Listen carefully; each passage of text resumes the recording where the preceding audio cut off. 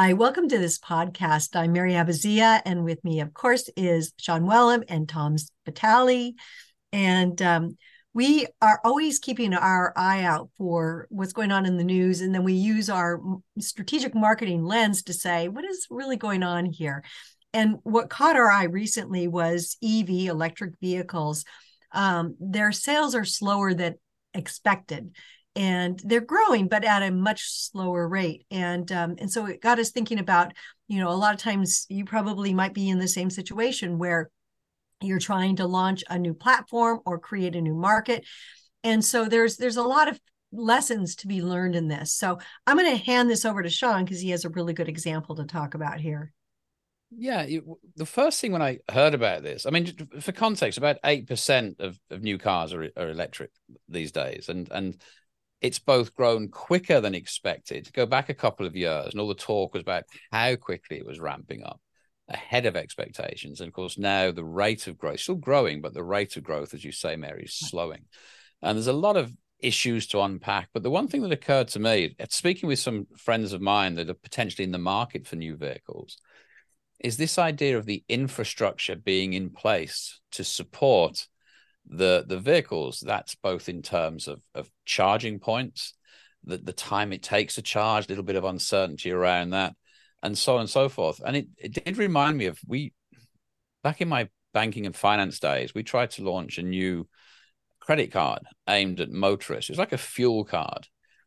And the bottom line was that I should put a context, we had lots and lots of representation within the automotive industry, the division that I worked for. And we thought this would be a great add-on to provide a fuel card for drivers to use in their vehicles.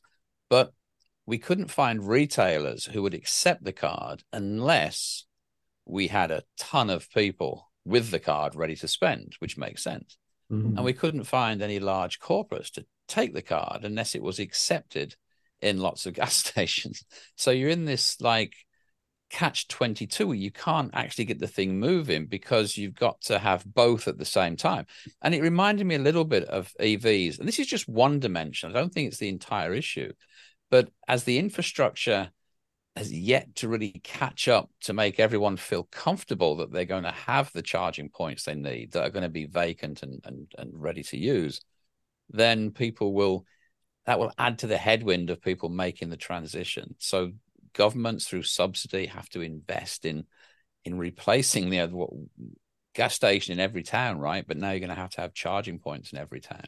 And that's something I think that's part of it. But I think there's a multitude. That's the one example I wanted to share. But as we carry on with this conversation, I'm sure there's a ton of other headwinds to why EV market is potentially slowing down. But that was one that I thought. I understand though, Sean. What was the punchline of that though? How did it finally kind of doesn't end well.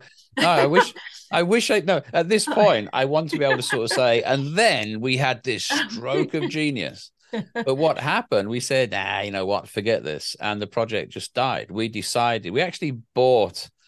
made an acquisition. That was the solution. We acquired a company that already had a footprint and had some drivers with the view of ramping it up. We were going to come in as a new product, and we did the classic, let's just buy someone, don't make it, buy it. So we made an acquisition and bought a card issuer that we then branded ourselves. So yeah, we didn't find a smart way out of it. We just got the checkbook out, basically. Okay, got it. Yeah, that's nice when you can do that, Tom. Yeah, right. Well, I'm reminded of a couple of things. One is the Gardner hype cycle that we've all been paying a bit of attention to lately, which is really kind of cool when you see the Gardner hype cycle. Look it up on your browser. It's this idea that innovations go through a period of extreme popularity that seems to be ahead of its time, and then reality sets in, and they have this thing called on the curve called the trough of disillusionment. Whereas maybe that's where we're at with EVs right now. I mean, where people just start to say, well, it's a new innovation. It's not as good as, and from a convenience or price standpoint as what's out there. And some people make the mistake of saying it never will be. And we all know that, eventually, these concepts improve and improve and improve. until they finally, I forget what the final curve is, but that what they call that final curve, but it eventually happens. And of course, smart companies are looking at that and trying to time their investments if they're involved in that industry, and trying to maybe get ahead of that final curve where things just really ramp up. And with EVs, it's coming. But the reason I think we're probably in the trough of disillusionment is, and I think it's related to Sean's comments about his friends. I mean, you've got these very practical concerns right now. It's just you want to, as a consumer, who might be environmentally conscious, for example, you want to participate in this, right? You want to stop polluting the environment. But when you look at the reality of how much inconvenience and cost is maybe involved at this point, you go, well, I'll wait a little bit. And we found that out with a hotel chain. I don't know, it was about 7 or 8 years ago. We were working with an unnamed but very famous hotel chain who really wanted to do some environmentally friendly things in their rooms, things that would cause inconvenience and a little bit higher cost. And they found out that no matter how environmentally conscious you are, once you have to reach into your wallet or do some things that cost you time, you might not be as environmentally conscious as you thought you were in the first place, or that you want to admit. So I think we're probably in that zone with EVs, but make no mistake, these things are coming. This is, we're going to get there. It's just it's taken a little longer than I guess people first thought.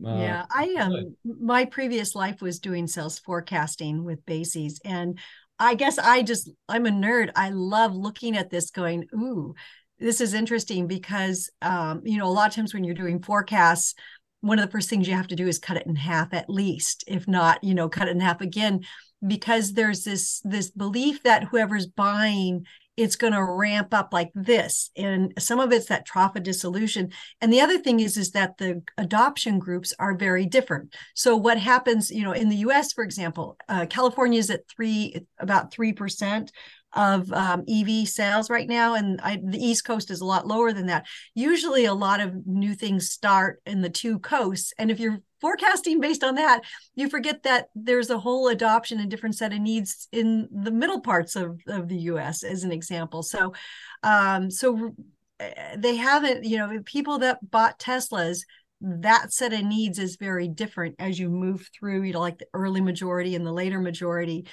in addition to having, of course, an infrastructure. So a lot of things there. I think there's another thing, a part of this story, which is interesting. We mentioned a little while ago, or we talked about it either on a podcast or we wrote it, I can't remember, but we talked about how Tesla were discounting the price for EVs, significantly discounting. And that could turn out to be a masterstroke, because if you think of what's happening in the EV market now, a lot of the old school manufacturers, the legacy manufacturers, are dialing back their investment into EV, into battery plants. GM and Honda were going to produce a cheaper, more accessible EV car. That's been shelved, not abandoned, just pushed back a little bit. Volkswagen, similarly, not investing as quickly as they were. And as the market has started to show these signs of the initial enthusiasm tailing off, and the price value equation working more in Tesla's favor with the price drops, they've maybe persuaded others to step back. It's no longer the 22% margin business that they've got, and they've got legacy products to sell as well. It could just turn out to be a masterstroke of active pricing, of knowing the precise moment as you get the early adopters got the curve. When do you lose that early adopter premium and start to price more in line with what you might consider to be typical market forces? Mm-hmm. So that's another aspect to this, that it's maybe the dropping margins that have also discouraged investment, which is slowing the supply side.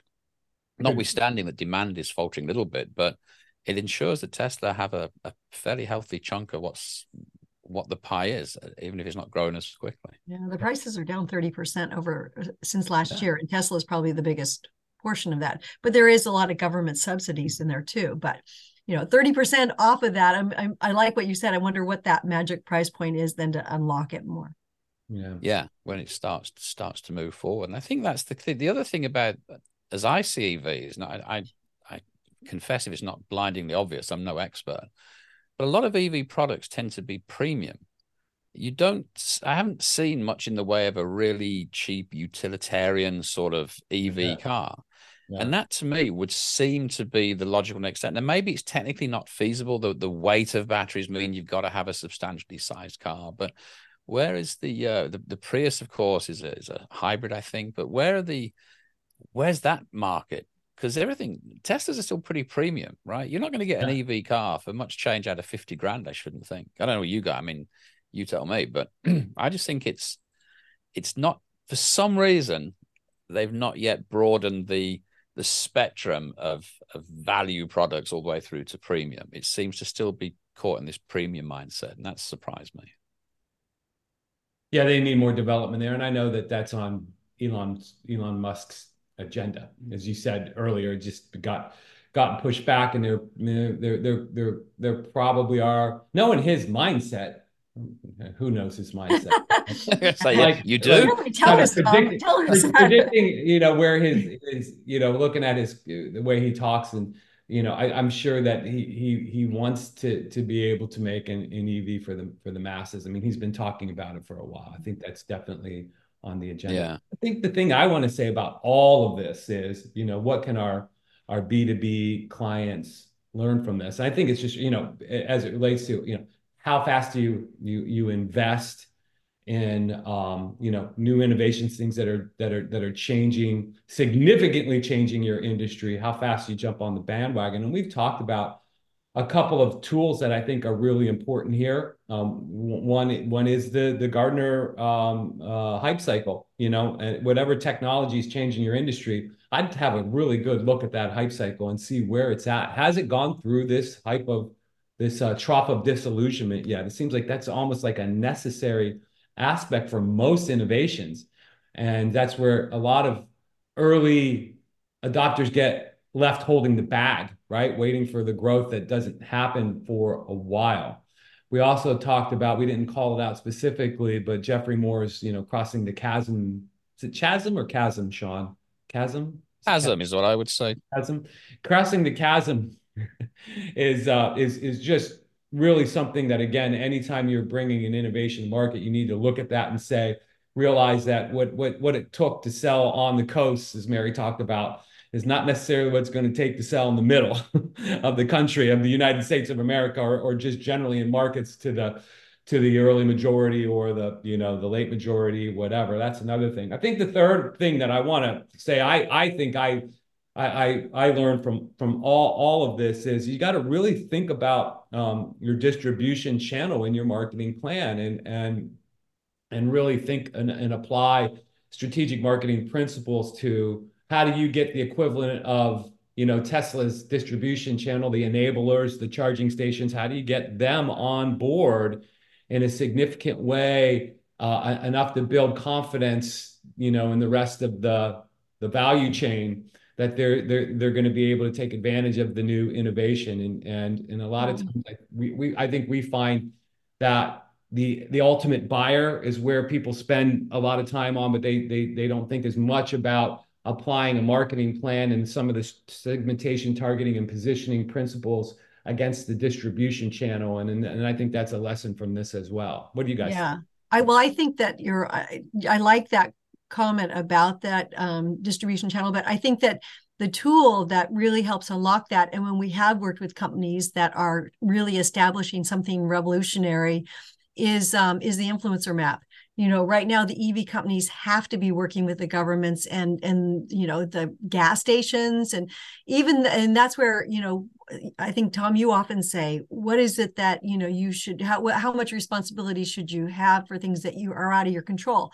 Well, these things are out of your control, quote unquote, but you've got to make the map work, the influencer map work. So if the government is the big bubble for a while, you need to put your resources against that to get that moving. And the oil companies, help the gas stations start to convert over if that's that's a point. So it is, you can't sell your product until you really take advantage. You have to work on all the issues within the bigger market as well. It's a heavy lift for new companies introducing stuff. Yeah. Sure. Sean, any closing thoughts? No, well, it's inevitable that EVs are going to be 100% of the market at some point, unless a new technology comes along like fuel cells. So it'll be interesting to follow this, because it's not a question of this is not a product that can fail. There's no way back. There's only other ways forward in terms of not burning fossil fuels to move us around the planet. So it'll be interesting to see how it evolves. Maybe a topic we'll revisit a few times. Yeah, there'll be a lot there. Thank you for joining us. And we hope that, if you're doing something big, that some of the points that we're seeing and that you probably are seeing yourself with the EV market or even the AI market, any new thing that's coming out, what's it going to take to unlock it and be successful? Thank you. Thank you.